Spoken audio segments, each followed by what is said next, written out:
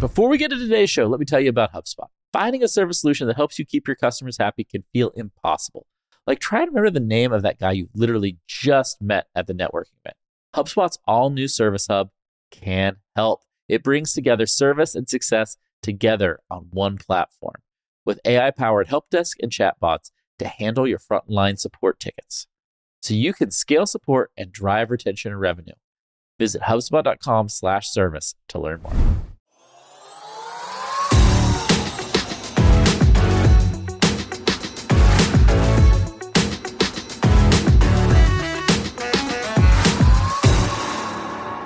All right, cool. Greg, welcome to Marketing Against the Grain. You are one of the few guests who's come back twice. We actually haven't had that many guests on at all. The thing we would love to talk to you, Greg, about is you've done some cool tweets around how to build a company in 2023. This was the image. I love this because it's a marketing-led business, right? Each of these are very like tactical marketing things a marketer of today needs to excel at. The short-form video, newsletter, community, paid community, all the way to product. I personally have talked to a bunch of founders who are doing seed stage deals, pre-seed stage deals. That's kind of where I mostly invest. And I've started to see this a lot, actually. I've started to see this, especially this year, where a founder starts with one of these marketing channels and then builds a product and then goes and raises their pre-seed or seed. And they have like distribution inbuilt to that. So if you are cool, I thought you could give our audience a masterclass on how to do each of these things. Absolutely. I'm here to spill the beans, all the secrets. One thing I didn't spill the beans with, though, on this graphic is I didn't include what step 0 is. Oh, cool. Could you guess what step 0 is? No, some exclusive content. Oh, yeah. Marketing Against the Grain. You call me a repeat guest. I call myself a friend of the pod. You're definitely a friend of the pod. Definitely a friend of the pod. All right. What's step 0? Well, it's actually step 0A and step 0B. Step 0A is be interesting. You have to be an interesting person or an interesting brand. Hold on. Before you go any further, how do you do that? Because I think that a lot of people struggle with that. It's something that Kieran and I talk about all the time because there's some taste and subjectivity in being interesting, being cool, being provocative. Like, how do you learn that skill? Well, first of all, everyone on this planet, everyone who's listening to this is interesting. I agree. If you are breathing air right now, you are interesting because things have happened to you. You've gotten your first job. You've created, your first ad campaign. You've lost your mother. You've processed all these things. You've graduated high school. You are interesting. Some people, let's be real, are more interesting than other people. But at the baseline, everyone's interesting. So step 0A is be interesting or be more interesting than you are. Well, let it shine through. Have the confidence to let what's interesting about you or your company shine through. Exactly. And then step 0B is become a master storyteller, which is take the interesting things that have happened to you and package it up in a way such that it's interesting to consume. So that whole point 0A and point 0B, like the output of that is a written, like one pager, a script, a tweet, something, whatever you want to call it, it's words. You need to be able to take these experiences and put it into words before you even do short form video, for example. I would love to actually get an example of a creator or brand who like lives up to that they are doing a really good job on having something to say to be interested. And one thing I would love to clarify is that second part, master storyteller, as part of that learning to write, or do you see that as a different skill to learn? Like there's actually 3 parts, which is that you have to be interested, you have to be able to tell a good story, and then you actually have to be able to bring that to life through words? Or do you think master storytelling inherently means that you can create some form of content? Yeah, I want to say this very clearly. If you do not know how to write, you will not win on the internet. Yes. Give up or learn how to write, because writing is basically the process of taking what's in your brain and putting it on paper, right? So it's the foundational element of the internet. And writing is so important, Greg, because it's the simplification and synthesis of your stories and of your ideas and of your knowledge, right? I think when people who aren't good writers try to communicate, it's like it's very jumbled, it's very confusing, and the lesson is lost in all of that, right? Exactly. Yeah, you can tell pretty clearly what's good writing or not. And people nowadays are saying, well, I can just use ChatGPT to sort of, copy someone's tone of voice and output, some good writing. And while some of that is true, I believe that when you're on X and you're scrolling, your feed, you can clearly tell what has been ChatGPT-ified and not. Right. It's very easy to tell. So I still believe that knowing how to write really well is foundational. That's why it's step 0. Yeah, AI just doesn't have personality. And I think your first part is like be interesting means that personality, I think, comes out in your writing. If you can write, like Ireland is notorious. It's one of the best places where you can actually go. Kip knows this. We spend many a Sunday in a bar called the Long Hall. And so in Ireland, you can go and have a drink on a Sunday and you sit at the bar and there's a multitude of people you'll meet throughout the day who are super interesting, like have incredible stories. But the thing they lack is like they don't know how to bring that to life through content. What is an example of a brand or a creator? So people can really distill what you mean by interesting. Like who do you think is doing a good job of this in the creator realm? And like, who do you think is doing a good job of it in the brand realm? Because usually brands are pretty uninteresting and boring. I'll give you 2 examples. Have you heard of the Jet Business TikTok account? No. Spill it. Oh, picture this. It's like the Dos Equis guy, like the most interesting man in the world. He looks like that. It's this guy who sells private jets for millions of dollars. And he talks about the stories of selling private jets.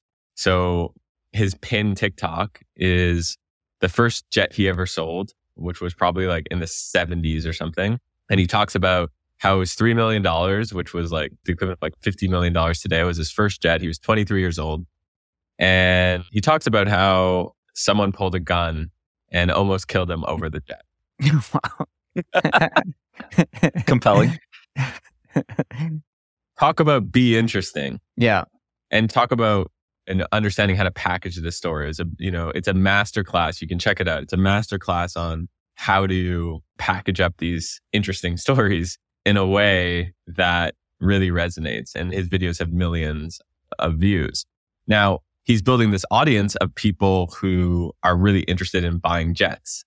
So that's pretty valuable, right? If you were starting Marquis Jets today, which was acquired by Berkshire Hathaway, in 2023, right? You'd probably start looking kind of similar to that. You'd probably hire someone like that or partner with someone like that, tell the stories of buying and selling jets, and then build the marketplace, on top of it. So that's one example of that. I was going to just say, actually, just in the creator realm, one example, I don't know if you both have seen. Have you seen this guy called Lord Miles? No. Okay, No. So this guy, he does this thing, what he calls dark tourism. So he goes to the most dangerous places in the world and treats it like a holiday. So he'll like be sending snaps of himself. So he was in Afghanistan. He was caught and captured and kidnapped. And he was sending snaps with him and his kidnappers. And he was like watching the Barbie movie with like the Taliban. And like, it was this incredible story, right? Just full of like imagery and things that you would not hear elsewhere. And the thing I was going to say is like, he was released. He actually got released recently. And I think he's trying to go to Israel next or Gaza next for his like quote unquote holiday. That is no holiday. But this is his thing. But one of the things I took away from that and the story you told is like sometimes to be interesting, you have to do like interesting things and take risks, right? In life, like you actually have to have experienced life to have interesting stories to tell. And like your example is also like an example of that. And you know what the best part about that is? No one could copy your content. Right. In a world where all your content will be copied, they cannot copy your stories. I can say I almost got killed selling a $3 million jet in 1974. Just can't say it. I mean, I wasn't even born. You would look at me like I was crazy, right? So that's another reason why you should, do interesting stuff. Yeah, but in reason. The other example I would give around this, and it would actually be feedback to the Jet Business guy too. I think like if I was running the Jet Business, the problem with the Jet Business account is it's not a category of one. So the name is off. There's a business I'm actually involved in, I'm an investor in, and the Twitter account is Boring Marketer. And the business is called boringmarketing.com. And why I like it is because obviously boring businesses, this concept has taken off. Everyone and your mother is talking about boring businesses, but who's talking about boring marketing? No one. And so, this team comes up with this idea called boring marketing, which is like boring ways to drive revenue to your business. And they've basically built a suite of AI software that helps automate and build SEO optimized pages. They're crushing it. And their audience, which is on Twitter. So you got boringmarketing.com, which is like the product. And then you have Boring Marketer, which is like the creator connected to the product. And then you have this person, like when you read the tweets, he just tells stories about here's how like I took this website from X to Y. Here's how, I use programmatic SEO to do this. And I think we're going to see a lot more of that. I think you're going to see a lot more of these category of one audiences that the product and the creator are intertwined. So those are two examples. Yeah. Yeah. And I think they're really good examples. So if you're like listening to this and you're like, wow, I am interested, and hopefully some people who listen to this podcast do think that about themselves. They're like, I can write words like pretty well. Like I've learned to like grind it out, be a good enough writer. Okay, I'm going to get started. Like Greg has some really great ideas for me on how I can start a marketing-led business. The first thing that you actually say that person should start with is short form video. That is pretty interesting to me because like Kip and I have always been really bullish on short form video, but boy, is it hard to get traction on short form video. And I break traction into two parts. First of all, get engagement. I think TikTok actually, it's easier to get engagement because of the way the algorithm works on some amount of your content. But the second part is like, it's hard to grow an audience and monetize that audience. Though I know actually you have some great tweets around TikTok and especially the new e-com stores. But could you maybe give us, why did you start with short form video and how can you get great at short form video? So you're right that it's really hard to take off with video. But the hard truth is it's because a lot of people suck at video. True. And accurate. And honestly, like myself included in a lot of ways. Like I prefer writing than video. And this is something that I'm trying to get better at. Like I'm posting a YouTube video every week because I'm like, you need to be good at video nowadays. That being said, did you see Sean Puri's application to the All In podcast? Of course we did. Come on. That was a masterclass. I mean, Sean just killed it. Just killed it with that. So for those of you who didn't see that, Sean basically applied to be the CEO of the All In podcast and made like a 2-minute video that was kind of like poking fun, I should say, of the different hosts of the podcast. And he did it in a way that was super entertaining. He posted it and it got millions of views. Now we're kind of numb to this idea of millions of views, but I was talking to someone this morning who told me that he was on CNBC and CNBC has 300,000 views. It's so laughable. Right? Like Sean was able to create a video. He said he edited it himself using iMovie, bought a wig like off Amazon. Apparently his like wife was making fun of him because of it. And from the comfort of his own home, we don't even know if he was wearing pants. Knowing Sean, probably no. Yeah. Yeah, exactly. No comment on the pants bit, but he was able to attract an audience that was an order of magnitude bigger than CNBC, the biggest business channel potentially in the world. I guarantee you he did step 0, which was he wrote a script. Yes, he did. He must have written a script. And he wrote a script and together it was the Mona Lisa. It was perfect. Once he probably nailed the script because he knows how to write for the internet, that's when he took his MacBook or whatever and started just recording. So I think that before you hit the record button, like write your script. And I use ChatGPT, honestly, sometimes to optimize and work with my script. So I'll write my script. I'll write an idea that I think is very compelling. I'll turn it into a tweet. Sometimes I'll post the tweet. Then maybe I'll turn it into, a newsletter post or something like that. And then if I really see that it hits traction, I'll turn it into a longer form video, shorter form video, that sort of thing. So I sort of test the waters a bit, but I use ChatGPT to help me be a writing partner in the process. Yeah.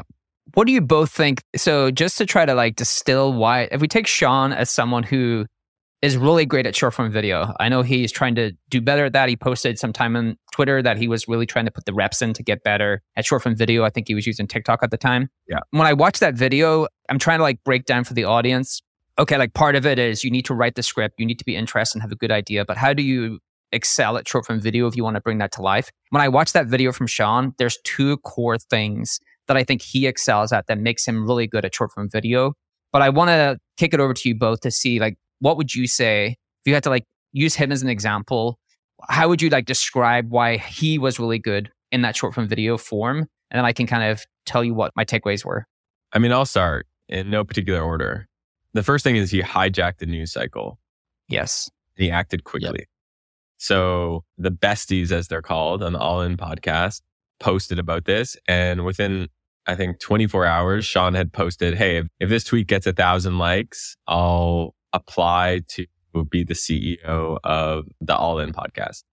Now, Sean already knew he was doing this when he tweeted that, right? But all of a sudden, he's priming his audience that this is going to happen, which is really smart. So number one, how do you hijack a news cycle? Number two is how do you prime your audience to the content that you're going to create? Number three is, I think, be short. Like they call it short form video for a reason. You know, like that piece was around 2 minutes. And I think that it was perfect. Yeah. He knew the subject matter and the audience deeply well. He had all the inside jokes. So if you were a fan of those people on the All In pod, he had jokes, some overt and some kind of subversive, that were really going to get you, right? That you were like, oh, all right, that's clever. I wouldn't have thought of that, but that's hilarious. And so if he hadn't been a consumer of the pod and just a student of that information, he wouldn't have been able to do that, right? He had all of the context, and then he was able to package that context in a way that was really fun, really interesting and tight, you know? And then I think the other thing kind of related to that is like, Sean knows who he is. He knows what his voice is, his tone. He knows how he makes jokes. He knows how his stories show up in the world because he's done that kind of step zero that you talk about, where he's figured out what being interesting means specifically for him and how he is interesting out in the world. Yeah. Completely agreed. Yeah. The thing I'd add as another point is like he tagged the besties in his tweet. So it wasn't about him. Like the content wasn't about him. Content was about them. And they saw it. And I think where it started to really take off was when David Sachs retweeted or quote retweeted it and said like, this is pretty good or something. And then Jake Alcanis started replying to it. And all of a sudden, Chamath starts replying to it. And we often forget that it's important to create content that's really designed to stimulate other communities and audiences. And I think that he knew that, Sean, and he basically inherently built that into his content. Yeah. But last thing, and I think it's something, Kieran, you and I have learned, and I think, Greg, seeing your videos, you've learned it too. The other thing he got great is the hook right off the bat. So like at that start of that video, he's like, I'm applying for the CEO of the All In podcast. I'm looking forward to working with amazing billionaires like David Sachs, Chamath, Dave Freeberg. And then he just has the like deadpan pause. And, also Jason Calacanis, basically making fun of that Jason's not as successful as the rest of them and doing all of that. And like, he got you right from the beginning. Oh, I know what this video is going to be. It is going to be him doing a roast of these people and this show that I know about. And like that quick hook and quick delivery of value matters so much in short form video. Right. Yeah, that's a good general rule of thumb for short form video and content in general, which is saying the quiet parts out loud. That was going to be my thing, is that he has the perfect ability to say the thing that you think in a way that's like entertaining, but informative. I think that is like creators in general are able to like extract the thing that you think about and say it in the way that haven't managed to articulate yourself. Right. And I think that is what makes certain creators best in class, because they're able to do that. Agreed. Okay, I got a question though. There's some people who are probably in B2B that are a little short form video skeptical. And I bet they were looking at your graphic, Greg, and they're like, do I really need to do this short form video thing? Can I just go straight to the newsletter? All my people in B2B, like I see them doing newsletters. Do I really need this short form video thing? What would you tell them? I feel bad for them, honestly. Why? Because I don't know how much more I can drill the point home.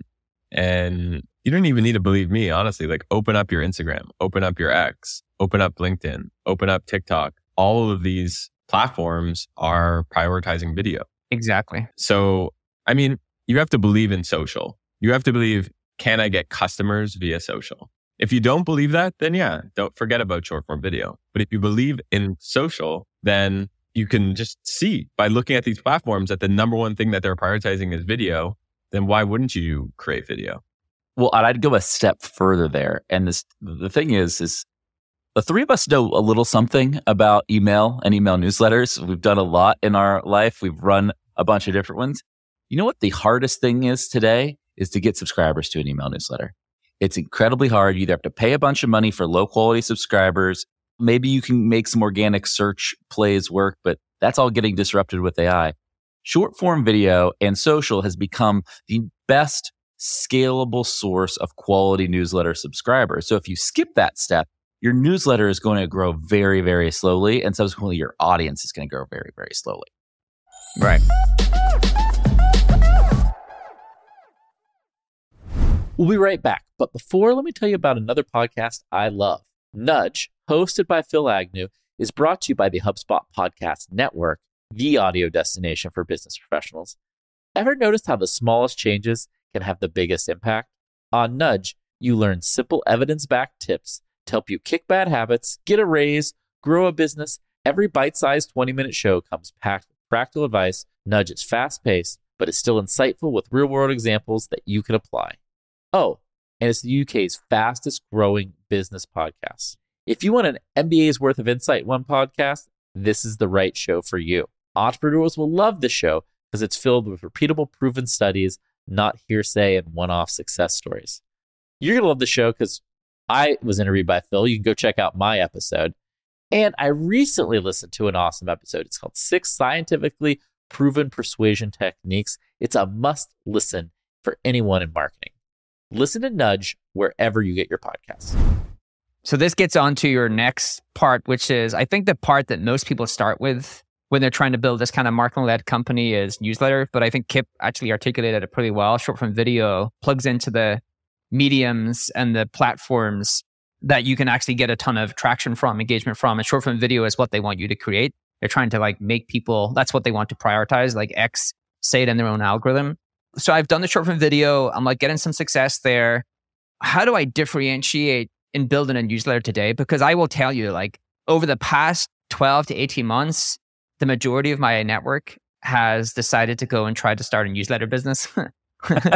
like everyone just wants to be a creator, right? Like the amazing thing is you have people like Shamath, who's like a billionaire, and now they're like, hey, I'm going to start to sell these guides through X, right? Like everyone actually really in their heart of hearts wants to be a creator, and that's what they want to do. But newsletters, like there's so much competition. What are the steps I should go through to figure out how I can build something differentiated for my business? Well, so the good news is, assuming you've now built a short form video audience, you've now built a lot of trust because video is the best storytelling mechanism there is. You have audio and video. So people just feel more, they just trust you more. So you've now built this trust. You've gotten a few thousand subscribers on your newsletter. How do you actually create a newsletter experience that is not only going to retain them, but is going to get them to tell their friends? And I think there's going to be just a bunch of new formats that are going to come out for newsletters over the next 18 months. So I was just talking to Anthony Pompliano yesterday. He has a newsletter that went from 0 to 250,000 subscribers in like less than 5 months. Wow. It's called Bay Area Times. And I'm a subscriber. It's good. He's doing a good job. Yeah. And I think what's interesting about it is it's a visual newsletter versus words. So you could really skim it easily. There's basically like 5 different images. You can just like skim it and get a sense of what's going on. And I think that's, again, we talked in the beginning around like category of one. It feels like he's building a category one for visual newsletters in the same way that, in 2015, let's say, 2016, The Hustle and Morning Brew were creating this new category for, bullet point type, easy to digest newsletters, but that's already played out. Right. So I think thinking about how you could innovate on the format, be it, how do you make it more visual? How do you make it easier to digest? How do you introduce videos in there? How do you introduce GIFs? How do you make, dividers, for the content to be really interesting? Yeah. Yeah. I think the thing that you've brought up time and again and is really important in newsletters is to find your area of differentiation. Like I'm actually just subscribed myself. Like the area of differentiation here is like it's all visual, right? It separates itself from all of the other newsletters that do look like Board and Brood, like do look like The Hustle, because that was the format that worked. Like if you look at Lenny's newsletter, like why was that so successful? Like it's basically educational content around product-led growth, how to build products. But it was always, his different angle was he made it like a community-first newsletter because he sourced all of these real case studies and real data points from the community. So it was a self kind of fulfilling loop. The bigger the community got for that newsletter, the better his data got, the better the content got, the more that would grow again, because the more people would want to actually acquire that knowledge. And I think that was his point of differentiation, is he initially used his network to extract really great details that you wouldn't get anywhere else. And then he kind of used the community itself. And that is a hard thing to do. I don't think what people naturally gravitate towards is what has been successful and I'll replicate that. Do you think it's a thing you can learn, is like, how do I find the point of differentiation? How do I find my angle that will make me different from everything else that's going on within newsletters? And it could be any other medium as well. Yeah. So one framework I use to help think about coming up with startup ideas that are outside the box is, how do you think about the anti-startup? So what does the anti-Morning Brew look like? Oh, that's cool. The opposite of it. I like that. Yeah. Opposite of it. And you start sketching it out, writing it out. And that'll help you basically connect dots in your head such that, oh, I get it now. It's just, The Hustle is just basically bullet points about this topic. What if I made it way more niche and only focused on this particular subset of that? The Hustle would never do that, because then that would alienate 99% of their subscribers. Or what if I made it only images? Oh, that wouldn't work, because, for example, Morning Brew or The Hustle, they sell ads. And those ads are text, so you start connecting the dots. Very, very helpful framework. Right. Well, I want to dive into that just a little bit, because what's interesting is, I think if you're using that kind of whatever that business that you're trying to kind of disrupt is framework, you have to ask yourself why. So like, if you want to use the Bay Area Times example, right? It's like, how could any of us have gotten to that idea? Well, you would have said, all right, well, you've got Hustle, the Morning Brew. Why aren't they, or can't they do a visual-led newsletter? Well, okay. It disrupts maybe part of their business model. Maybe. You know what normally turns out? It's hard. Wow, creating a lot of custom images takes a lot more time than writing bullet points. And then you're like, okay, so I either have to figure out a new process, or I have to believe that there's a new technology that nobody else understands yet to make this easier. And in the case of Bay Area Times, it was both, right? I think they did some manual effort to make a visual newsletter, but it's also coming along in a period where AI image generation allows image production to be much faster, much more streamlined. And so you can kind of look at this example and say, oh, it might not have been possible to do the Bay Area Times as well as they're executing now a year ago. The why and the why now is very important when you're distilling that kind of antithesis approach of what is kind of popular in a given market. Have you seen the Smart Nonsense newsletter? No, I haven't. Is it good? Is that Pat Flynn? No, it's Dylan and Henry. They're big YouTubers. So they're a great example of using short form to generate a bunch of buzz in an interesting way. And then they take that attention, they get people to subscribe to their newsletter, but their newsletter is these comic strips. So they're known for their short form video to have really cool comics and animation within it. And they get millions of views on their shorts. So one day they're like, why don't we use those same animators and comic book people to create a newsletter? And it's so beautiful in terms of, from a visual perspective, to consume. It's really interesting. It's unlike anything out there. And they've gone from 0 to 30,000 subs in 4 months or something. And that's all from short form. And I bet you these people are obsessed. I bet you if you look at their open rate, I bet you if you look at their... I'll bet it's crazy. Probably insane. Yeah. So that's another advantage of being unique, right? Your metrics are just going to be higher than the standard. Why? Because people are craving this type of experience and they can't get it anywhere else. Right. Yeah. Their branding is really cool, actually. I'm looking at it here. Brandon, the graphics are original. I do think newsletters, like a large percentage of newsletters, are going to come under a lot of pressure because of AI. I'll give you an example. I decided to have Bard create me a daily positive newsletter. I basically set it up to say, hey, I basically don't want to read the news anymore. I just want positive stories every day, get the best positive stories and send them to me in a kind of style of I give it some different newsletters like the Hustle, Morning Brew, like that kind of style. It's really good. It's actually really good. And so I really do think AI is going to put pressure on a lot of these mediums that we become used to because it gives you one of one, right? I can customize the newsletter to be whatever I want it to be for me, right? I don't have to do like a one of many kind of newsletter experience. Now, there's still going to be newsletters who maybe can stand out because they have the comic book or they do something like unique. But wow, if you're just kind of doing the normal newsletter play, I think AI is probably going to be a better option for a lot of people and not too long of a time. Yeah, I think here's what happens. I think what happens is AI makes it way more easy to create a Morning Brew Hustle type of email for X. Right. And I think that's a trend that's going to happen. But I actually think that the smart nonsenses of the world and the more unique type of experiences are going to do way better over the next few years. You know, for example, like I was just in Kyoto and I went to this restaurant called Monk. And it's like, his restaurant was on like chef's table and stuff like that. It's just like this chef and he makes these pizzas in Kyoto and there's like 10 seats in there and you're like having a conversation with the chef. Like, I don't care how good of a robot can make pizza. Like no one's making pizza with this guy. And I think, you know, someone, 20 years ago or 30 years ago would have been like, yeah, all restaurants powered by robots. There's going to be no chefs.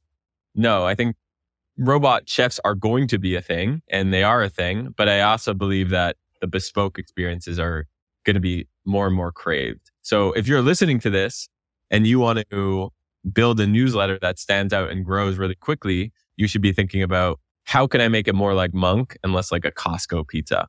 I love that. Yeah. Yeah. It's not about commodities, right? Like if you're in a commodity business, like to use your pizza analogy is like, if all that person cares about is the cheapest pizza to eat, then the robot produced pizza is going to win, right?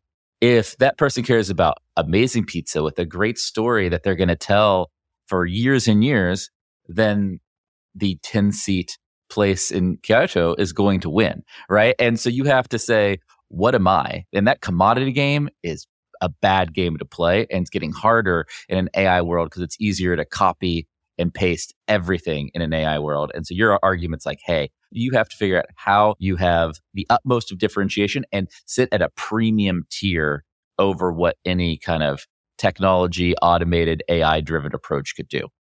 Right.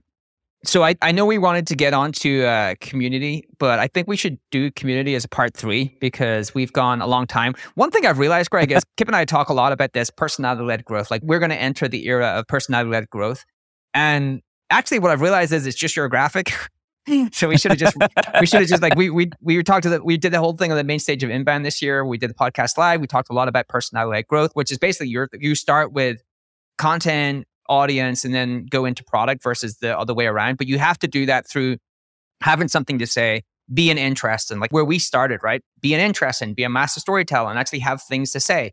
One of the places I would love to kind of just maybe end on is that is happening in B2C, right? Like we see this in B2C. We see VC firms, some of the best companies all started through this personality-led growth. Like you're basically your stepping stones that you've outlined in your image.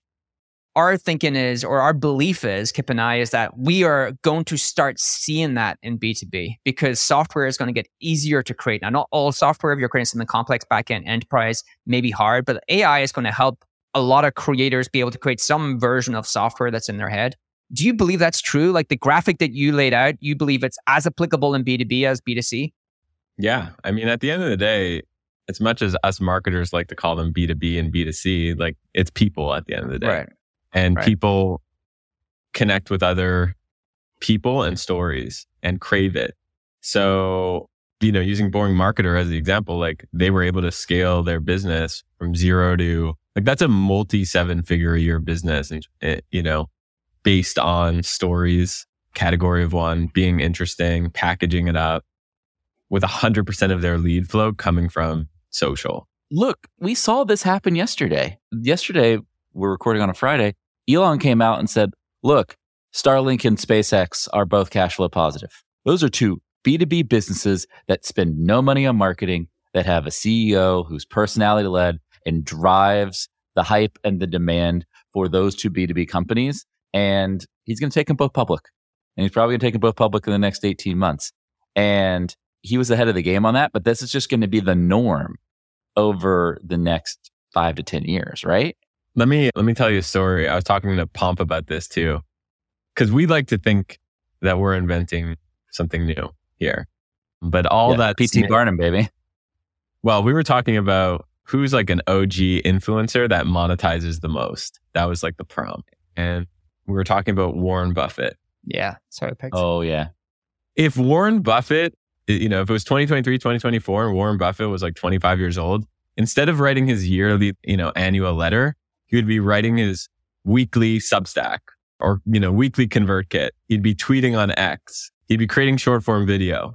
What's the difference between, he's built a community-based business, and I know we'll talk about that in part 3, but he's an influencer, creating content, creating IRL events, building communities, having like essentially a pilgrimage to Omaha. What's happening right now, and that's B2B, and he's monetizing via, a fund basically, and he's made billions from that. So to answer your question, this works for B2C. Could it work for B2B? Absolutely. And there's actually probably more opportunity in B2B than B2C. Why? Why do you think that? Just because a lot of people think it's more fun to create B2C products, and a lot of people think that won't work in B2B, so they don't try.